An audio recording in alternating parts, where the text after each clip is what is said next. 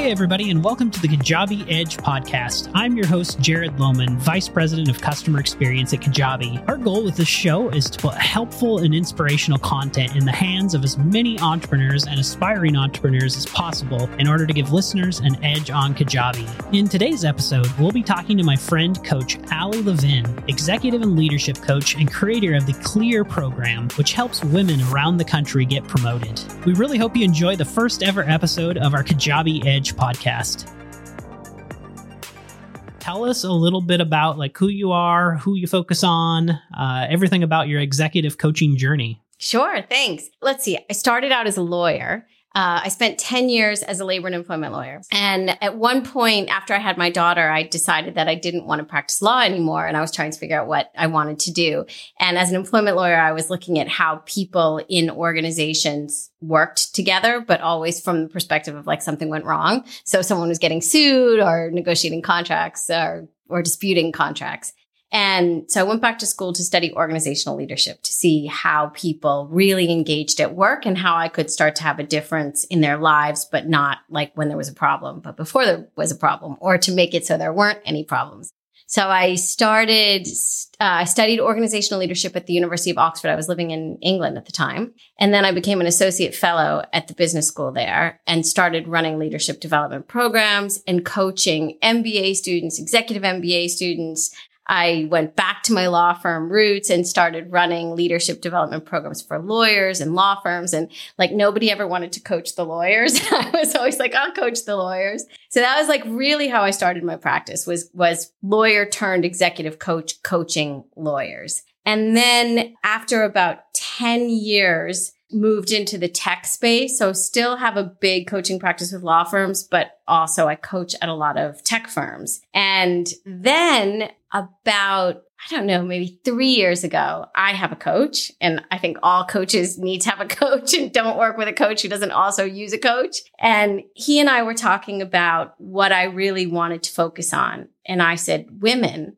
I said, this stuff that I do is so important, but because I coach primarily at a very senior level in organizations, unfortunately, I was just coaching fewer women than I wanted to. But coaching is also very expensive, and I wasn't really reaching the women that I wanted to reach, and there wasn't really a budget for them. So he had me do this amazing coaching exercise where he was like, can you draw a picture of your life today? Can you draw a picture of your desired life? And in my life today, I had this great coaching practice, but not a lot of women. In my desired life, I had tons of women that I was working with. And then what was in the way was the next block. And I was kind of money, geography, time.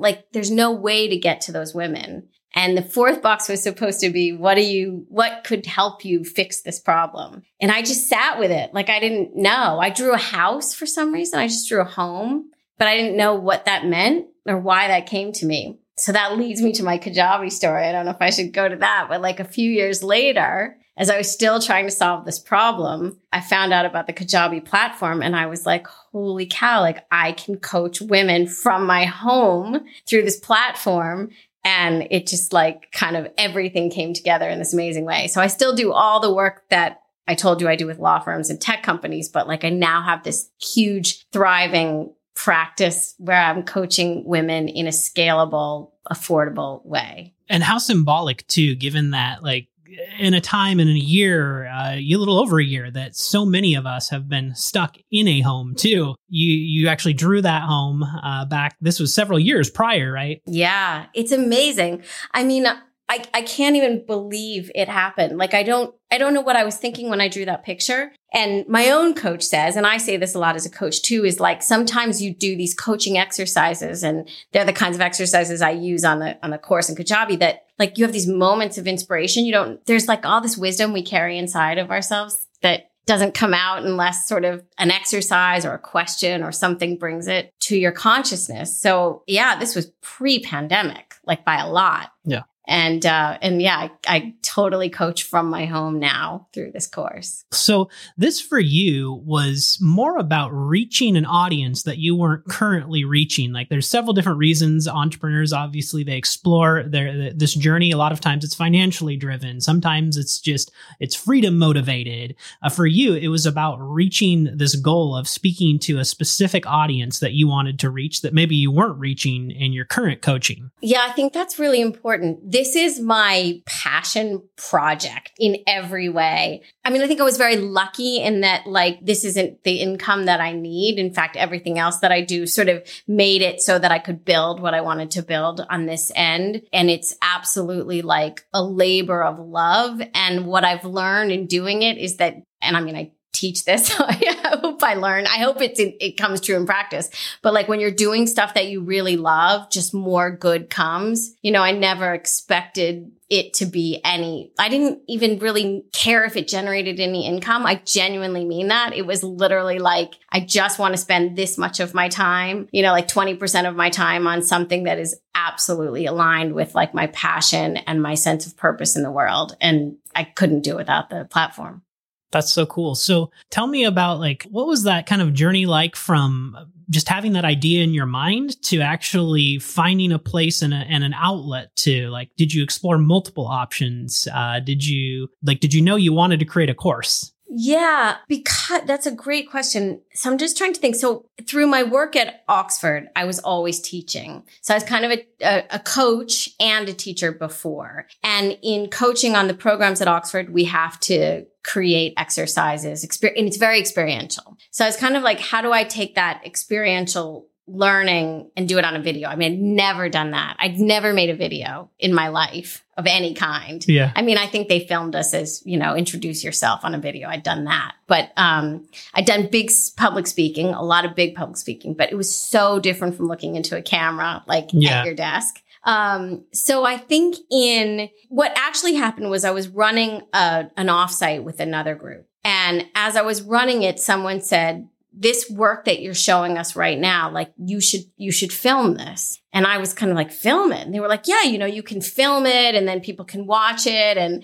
so I just started looking into all of those different options that was my first moment where I was like, you can get your content out in a way without having to fly and stand on a stage. And it just literally hadn't occurred to me. Like, I know it's been going on, but like I've lived in, I don't know, whatever world I've lived in where I just didn't know about it. So when she said that to me, I was like, great, I want to start doing that. So I looked at other people that were doing it. I watched a lot of videos of other people's videos to see how they were doing it. There was so much learning that happened in the content creation that I didn't expect. So when you're in a classroom or on a stage, you're engaging with an audience in real time and you can kind of move and shift and adjust and figure things out in real life as people are responding to you. And you can't do that when you're making videos because you don't know how that's going to happen. So it forced me to refine my models, to refine my exercises, to get more succinct in how I speak. Although I don't know that I'm doing a very good job of being succinct on this podcast. It's all right. But like, they don't need to be succinct. Yeah. Like you just have to get like, how can I say that in 5 minutes or 7 minutes?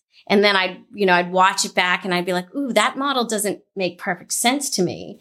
You know, so it made everything better that I do. So it was like someone said, you should do this on a video. I watched some videos. I made some videos. I refined some videos. And I probably re-recorded the whole course 3 times. Wow. Which is not like because I'm trying to get it to be perfect because perfection is the enemy of progress. Sure. But because I have group coaching that goes along with my course, they say, oh, well, this exercise, you know, I loved, and here's something that came up for me. And I was like, oh, brilliant. You know, and I always just want to go back and like add it to the videos so that the videos continue to improve based on the feedback I get. And then the other like huge benefit is that my course has workbooks. And what I've noticed is that when I'm coaching people having nothing to do with my Kajabi course, I'll say, oh, let me share something with you. And I'll open one of my workbooks and share my screen. If we're on Zoom or if we're together, we'll just, I'll show them that. And it's just like contributed all of this additional like material, context, models, stories to my coaching practice. Yeah. So what started out as like a side project has like made its way into my other work. Well, let's talk about, you kind of touched on like the recreating your courses multiple times, re-recording the videos, which is something that I assume, many creators struggle with, is focusing on perfection, or maybe it's analysis paralysis. What were some of like the biggest challenges that you faced going from kind of the moment you had the idea to, I'm ready to execute? Buying a ring light, buying a microphone, getting a subscription to Loom or whatever I'm using to record stuff. So like, I think initially the tech, seriously, I mean, I was very comfortable on a big stage and very comfortable in a classroom, but I'd never been on the other side of a camera. Watching myself back, listening to the sound of my voice, I found all of that pretty overwhelming in the beginning. Yeah. So I think a lot of the early recordings took longer than they needed to take. After the first sort of go through the course, now I say I re-record the videos, but like I can just sit down and record a video in 5 minutes. It's not like all of that sort of those initial fears or those initial hiccups or those initial like whatever they were, that went away pretty quickly. So I would say that was the first thing, just being on a video. I guess the second thing was getting the audience.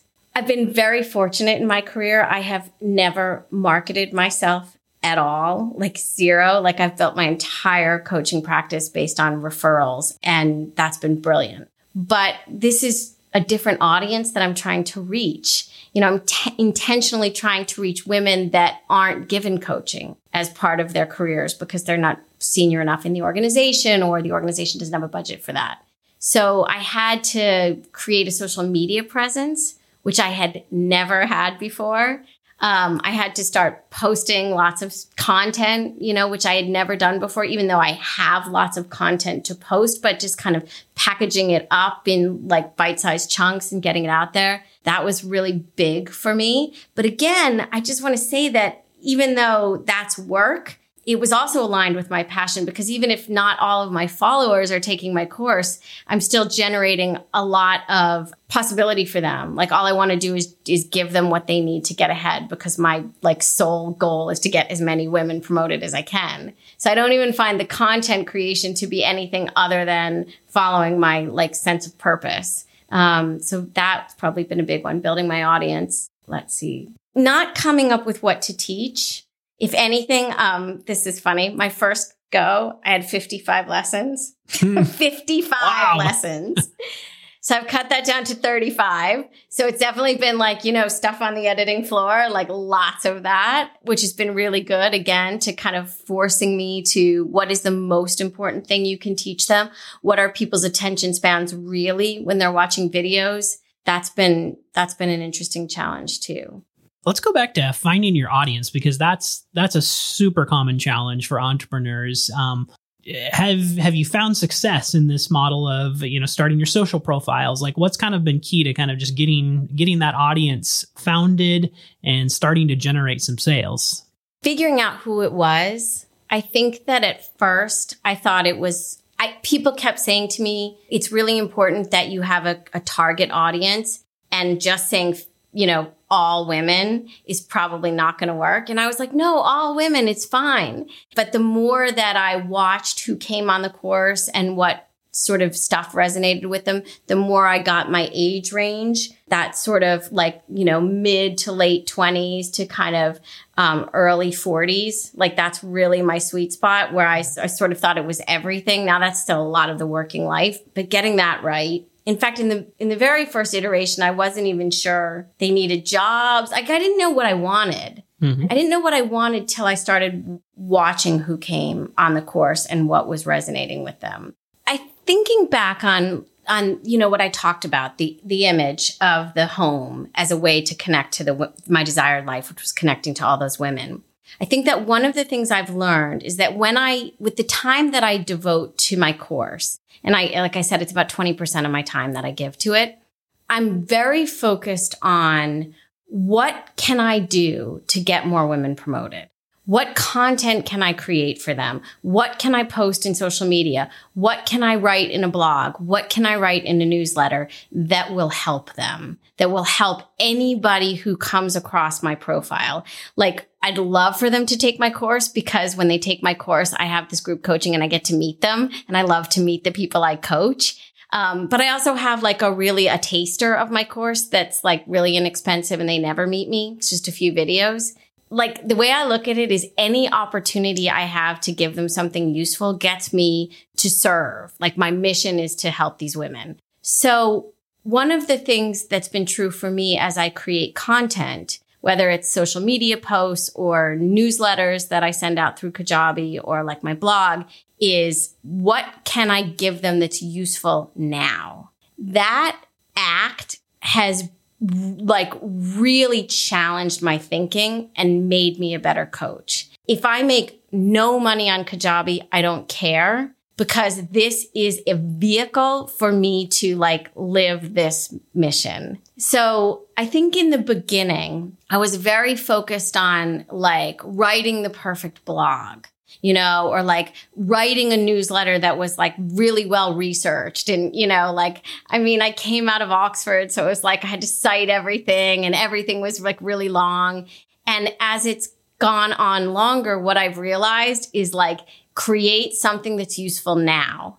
And that's been punchier, that's been more creative, and that's been more successful. And that's something I think I had to learn the hard way. Like I said, I made 55 lessons. Now there's 25. I wrote like 5-page blogs. Now I write 1-page blogs. And it's also okay to repeat stuff, because even as a learner with my own coach, like my coach has told me things for years where I've said like, are we still talking about this? Like, how long are we going to talk about this? And he's sort of like, I don't know, till you feel like you got it and you don't need to talk about it anymore. So I've taken the pressure off myself to have to create like such new stuff every time or such research stuff every time. And that's been great. Yeah, that's such a common scenario with entrepreneurs. Like you print the business cards and you make the t-shirts before you even have anything useful to hand off to a customer or for a customer to buy. So like with your mission driven mentality, how long did it take you to go from I now have a course to I now have an audience who's starting to kind of consume my content, whether it's the free content, the paid content? Like, what was that process and journey like? It didn't take that long, but I didn't think it was going to take any time. So what's so funny is that like I had this, you know, as I said, I had a practice that I never marketed for. So I guess I just thought, you know, that whole, if you build it, they'll come. Yep. I thought that would happen. So I built the first course and like, I don't know if I sold any.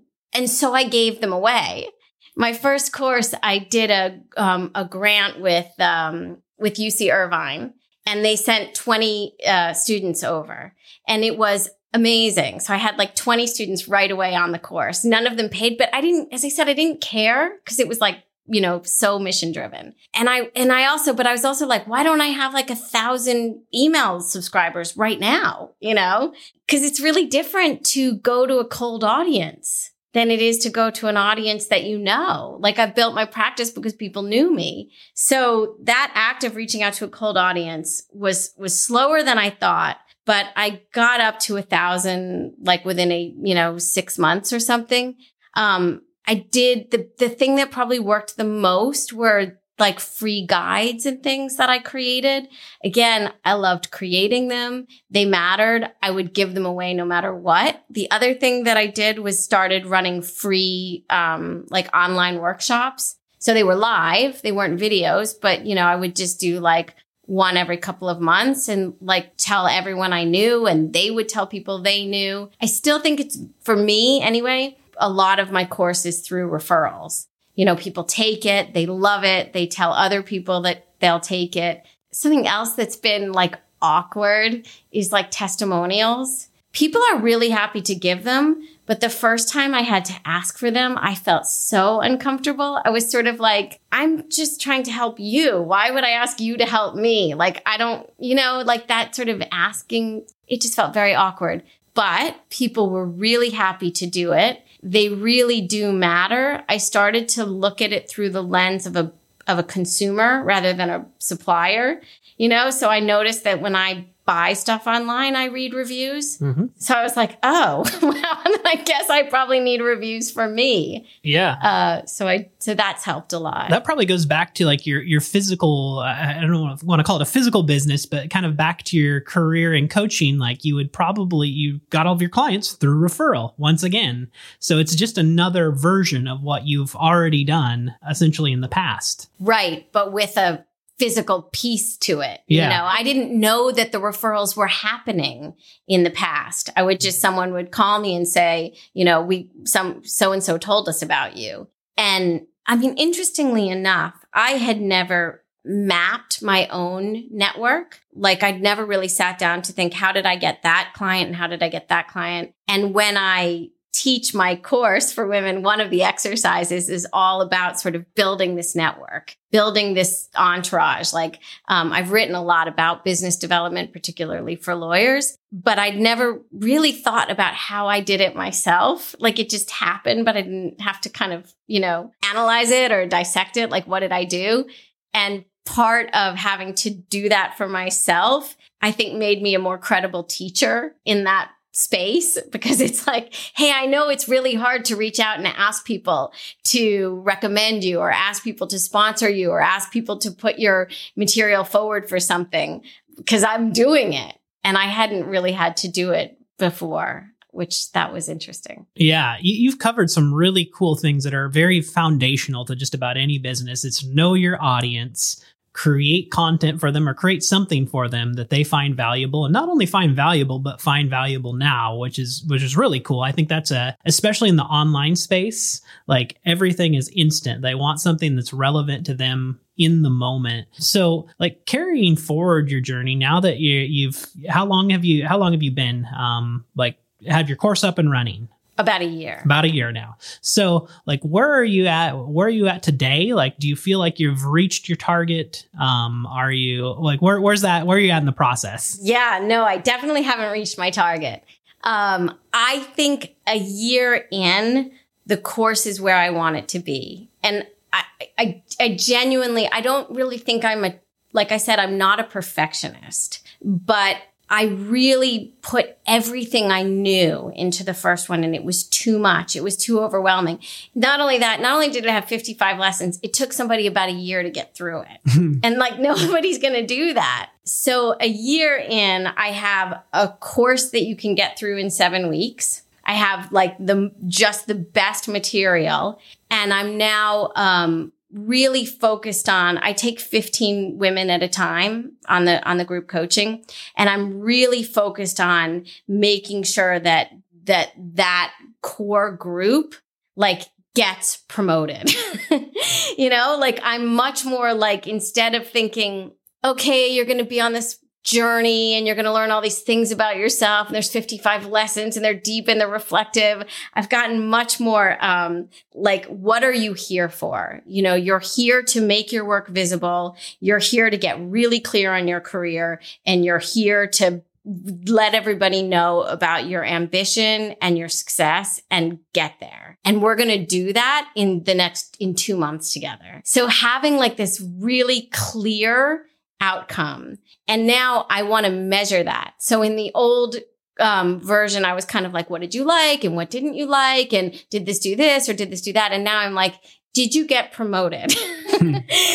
Like, did you advocate for yourself? Did you get a pay rise? Did you get a promotion? Did you get the new job that you wanted? Did you apply for things that you didn't feel you were ready for, didn't have the confidence for? It's like much more about the outcome than I had originally thought it was going to be. And that's been really useful.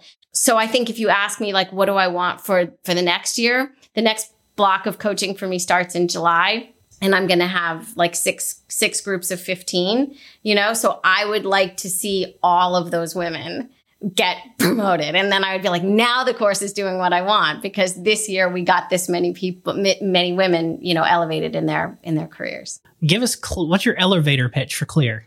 My elevator pitch is, in order to get promoted, you have to know 5 things. The C is clarity. I mean, I know the program is called the Clear Coaching Program, but clarity on what you want. Like the program starts with these women visualizing themselves in the future in their dream situation. And for too many of us, we just kind of like get jobs and put our heads down and hope to get ahead. And we don't like stop and think about it. And also, just think about our whole sort of educational system. Like, and I was in the UK when this all started, and it's like these kids are supposed to know what they want to do at 16 or even 18 or even 21 or whatever it is, but it's still really young. So that first act of stopping and thinking, what do I want, matters a lot, because, I had this track coach that used to say, if in your head you can conceive it and in your heart you do believe it, your body will achieve it. So I kind of start with like, what do you conceive of? The L in Clear is learning the history. I spend a lot of time talking to women about how the systems are broken, how they weren't designed for women to get promoted in the first place. We talk about unconscious biases. We talk about the kind of behavioral traps we fall into because we were rewarded for certain behavior that doesn't actually serve us in our career. So I do a whole bunch about learning the history of biases and how we can help fix the places that we work in. The E stands for entourage. That's all that networking stuff that we were talking about. Who's in your network? How do you leverage your network? What's the difference from mentor to sponsor and everything in between? How do you ask for people to be with you on this journey? Because you cannot get there alone. You cannot get ahead by putting your head down and doing good work. Like you have to have advocates. And how do you build them? The A is all about awareness, like emotional intelligence, awareness of others, awareness of how you show up. How do you get good feedback? How do you help other people understand who you are, what you want, what you need? So a lot of emotional agility, also growth mindset. And the R is resilience, because like we have to bounce back, like it's tough going. And oftentimes, one of the things I teach on my course is like, when it comes to really wanting to get out there and, take risks, our brain is not our friend. Our brain's like, ooh, this is a risky situation. Better hold back. The amygdala hijack, like when your reptile brain takes over and goes, it's not safe, pull back, and so helping them develop that sense of confidence and staying in the game, even when they feel like, do I really want to keep going? Do I really have the energy for this? So some energy management, body stuff. So that's my Clear model: clarity, learning, entourage, awareness, and resilience. Let's talk about resilience more, because that's such a common entrepreneurial struggle, especially you've been at this for a year. Where have you had to really step in and show resilience throughout this process of establishing your online version of your business? That's been a really good challenge for me, because as someone who never had to like build an audience, it's not easy. Like it's just not easy. So in the beginning, it went quite quickly, and then it just, was slower going. And there were times when I was just like, why am I doing this? Like, am I throwing good money after bad? Because it's also like expensive, not just my time, which I'm spending, doing stuff that isn't like immediately making me money. Like if I'm coaching somebody, I have an hourly rate and I'm making money. So part of it was that connection to purpose. Like I cannot say enough about how much that matters. Anytime I ask myself, like, why am I doing this? I have a group coaching session, and I have these women who show up and talk about what it means to have this group of women supporting them, what it means to have a forum to ask their questions in that's costing them like $30 a session or something. You can't buy coaching for that inexpensively. So things that I do to kind of stay in it are, one, just why am I doing it? I'm doing it because I want to change the paradigm, and I want our workplaces to get to gender balance. So any step I take in that direction, whether it costs me time or money, it's irrelevant, because getting there matters so much to me. I think also the sense of gratitude I feel for the opportunity to reach the women that I reach on social media or through my newsletters or whatever. The fact that like 1,000 people are, reading what I send out every week is ridiculous. Yeah. And someone always responds, like, thank you so much for saying this is exactly what I needed to hear right now. That enough will keep me going. Whether they buy my course or not, I don't care. the fact that I have so much agency over it really helps. Like, this is all me. Mm-hmm.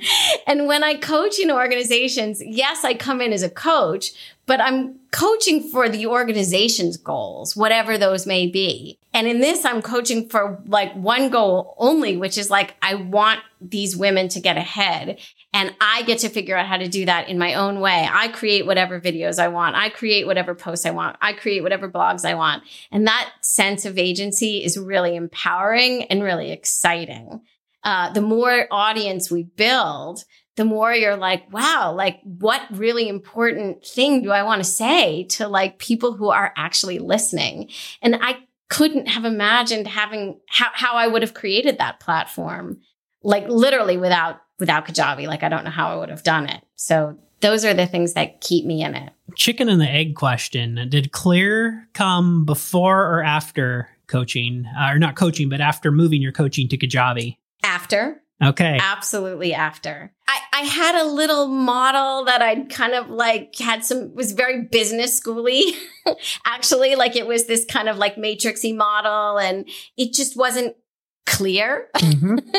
And literally, like, I sat down with somebody and she said, well, what do you think it takes? And I just told her, I was like, you got to know what you're doing, and you got to know that the systems aren't in place, and I just said everything to her, and she actually helped me with Clear. She was like, oh, here's what I heard you say. She was typing as I was speaking, and then she shared her screen with me, and I was like, wow, that's pretty cool. Yeah. Isn't it amazing how like content, when you're thinking about things through that lens, it forces you into a box. You have to really be intentional about delivering your message. You don't have that ability to just completely go off the hip like you would in a one-on-one coaching session. So let's talk a little bit about like the fears associated with putting this out here, because that's a big thing for entrepreneurs. Like, you are now no longer, as a coach, you're working one-on-one with clients. Now you're working 1 to 1 million, or the world is your audience. Yeah,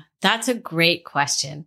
I did not expect to be afraid. And I want to just say, because I had been a coach for so long and I had such a successful practice, that I just thought, oh, this will be easy. I'm going to do my day job just in a different format. But it wasn't like that. And the fear came when first of all, I was creating a brand for myself. Like, I was never a brand, like I was me, and people knew what kind of coach I was and what my style was, but I didn't have like a website. I told you before, I didn't have any social media presence. So suddenly I was really putting myself out there, my picture, my images, my content, and like people criticize things, where's the program for men? Why is this just for women? Or, something I would say, and they would say, you're just trying to fix the women. You need to fix the places. Like, you're always going to open yourself up to this, criticism. And that was really scary. And it caused me to have to really go inward and think about, one of the exercises, again, it goes back to like what I'm teaching and then what I'm living. But, I had to go back to like my core values and like, what's at stake here? Like, why is it worth taking this risk to be criticized? And to be criticized about anything, especially like my brand is me. So like all these pictures, and you start to go like, oh, what do I look like? And do I really want to put that out there? You just have to have courage and believe in the importance of what you're doing. And I think the flip side of that, like I'm thinking out loud as we're speaking, but another fear I had was like, who am I to put my picture out there and put this content out there? Like why, I don't know, like, is it some act of arrogance or some act of like, I know so much that like, I want to put myself out there as someone who knows all these things? Again, it really forces you to have to be willing to take those risks, to be criticized about what your content is, or even that you're somebody who thinks you are a worthy messenger or a worthy teacher or something.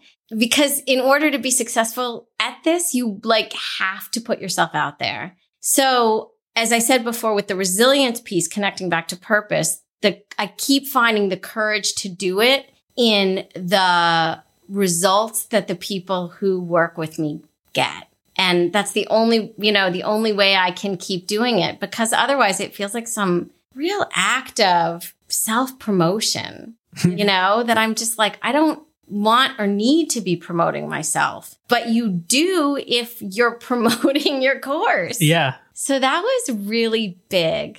Yeah, I saw I don't know if you've seen this, an interesting image where it showed like a ladder. There's a physical ladder, and it said something along the lines of, you're right here. And it was someone somewhere in the middle of the ladder. You're not the tippy top. You're not, say, the most well-known, worldwide known coach on the planet. You're somewhere in that middle. But it pointed out that someone else is right here, and it showed the step below you. Think about the things that they would need to know, or even the people down any step below that on the ladder, the things that they'll need to know to get from where they're at to where you're at today, and how important that is for anyone who's just starting out. Yeah, I love that. And also building this course, which I'm still working on building its brand and its reputation, that's a big learning journey for me. And that's been really fun to have a whole new world to learn, because learning is fun. And we don't learn when things are easy. Like, we just don't, you learn when it's hard. So when I find myself having to reach out to someone to help me with something, and that's really hard for me, that's when I learn. Or, like I said, the first time I was like, okay, all ready to launch, and like no one bought the course. And I was like devastated for a minute. I was kind of like, what did I do wrong? I spent like all this time filming 55 videos and making all these workbooks, and it was too long, as we said. But so then I got people to come on the course, watched what was happening, learned from it, refined it. That was tough going, but I learned about, and I just want to say something. I didn't start without talking to people first. So even though I had great people helping me before I even launched the first iteration, I still got it really wrong. Sure. I still got it really wrong. And so that was like, I invested all this time and I invested money and I asked all these people, how did I still get it wrong? But it's because whatever we create is unique. It has to be right for us. It has to be right for our audience. It's a lot of getting a lot of things right all at once. I don't think it's easy. I don't think it's formulaic. I think it requires, at least for me, a lot of, why am I doing this? Why does this matter? If I am really successful at this, what does that success mean for me? And like I said before, for me, it means that the women get ahead.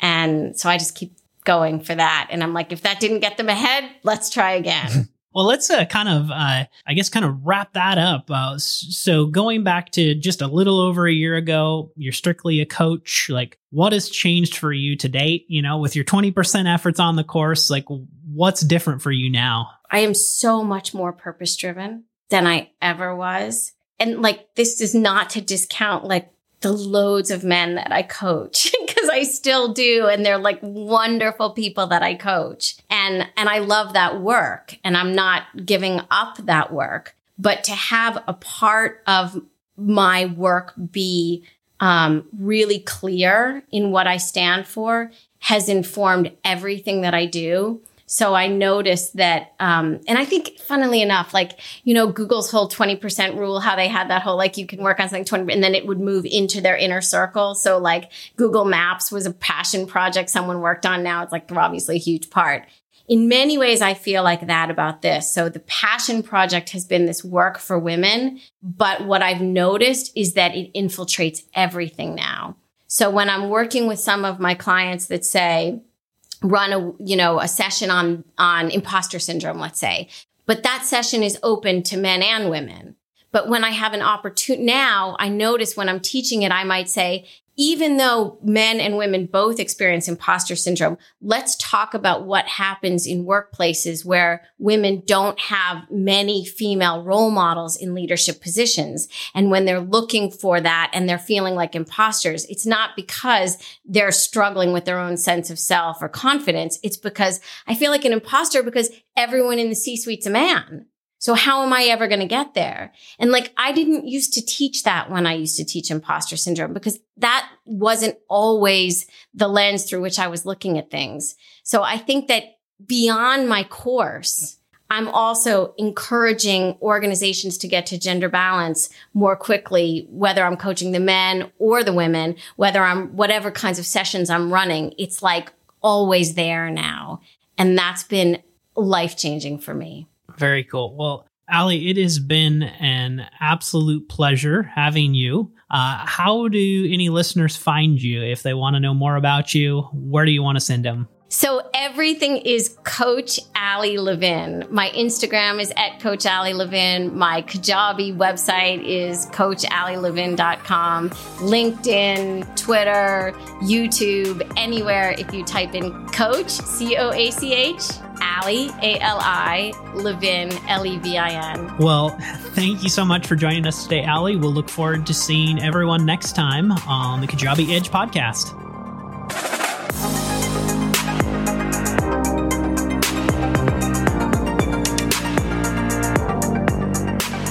Hey, Jared here again. Wanted to ask a small favor of you. If you enjoyed the content of this podcast, it would mean the world to me if you subscribed on your favorite podcast provider and left us a review. This will help us ensure that we can get these stories out to as many people as possible.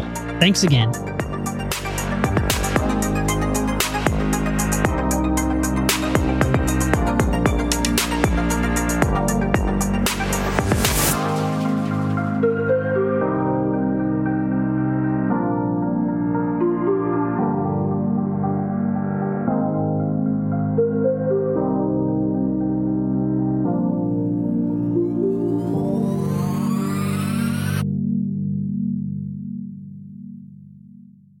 Did this episode help inspire you to start your own online business with Kajabi? If so, head on over to kajabi.com/edge or mention the Kajabi Edge podcast in the Where Did You Hear About Us field when signing up on our homepage. Listeners who sign up from our show will receive an additional success call with one of our customer success managers on top of the call all new customers receive. That's 2 calls to help guide you along the way to success. So head on over to kajabi.com/edge. That's KAJABI.com/EDGE and start writing your story.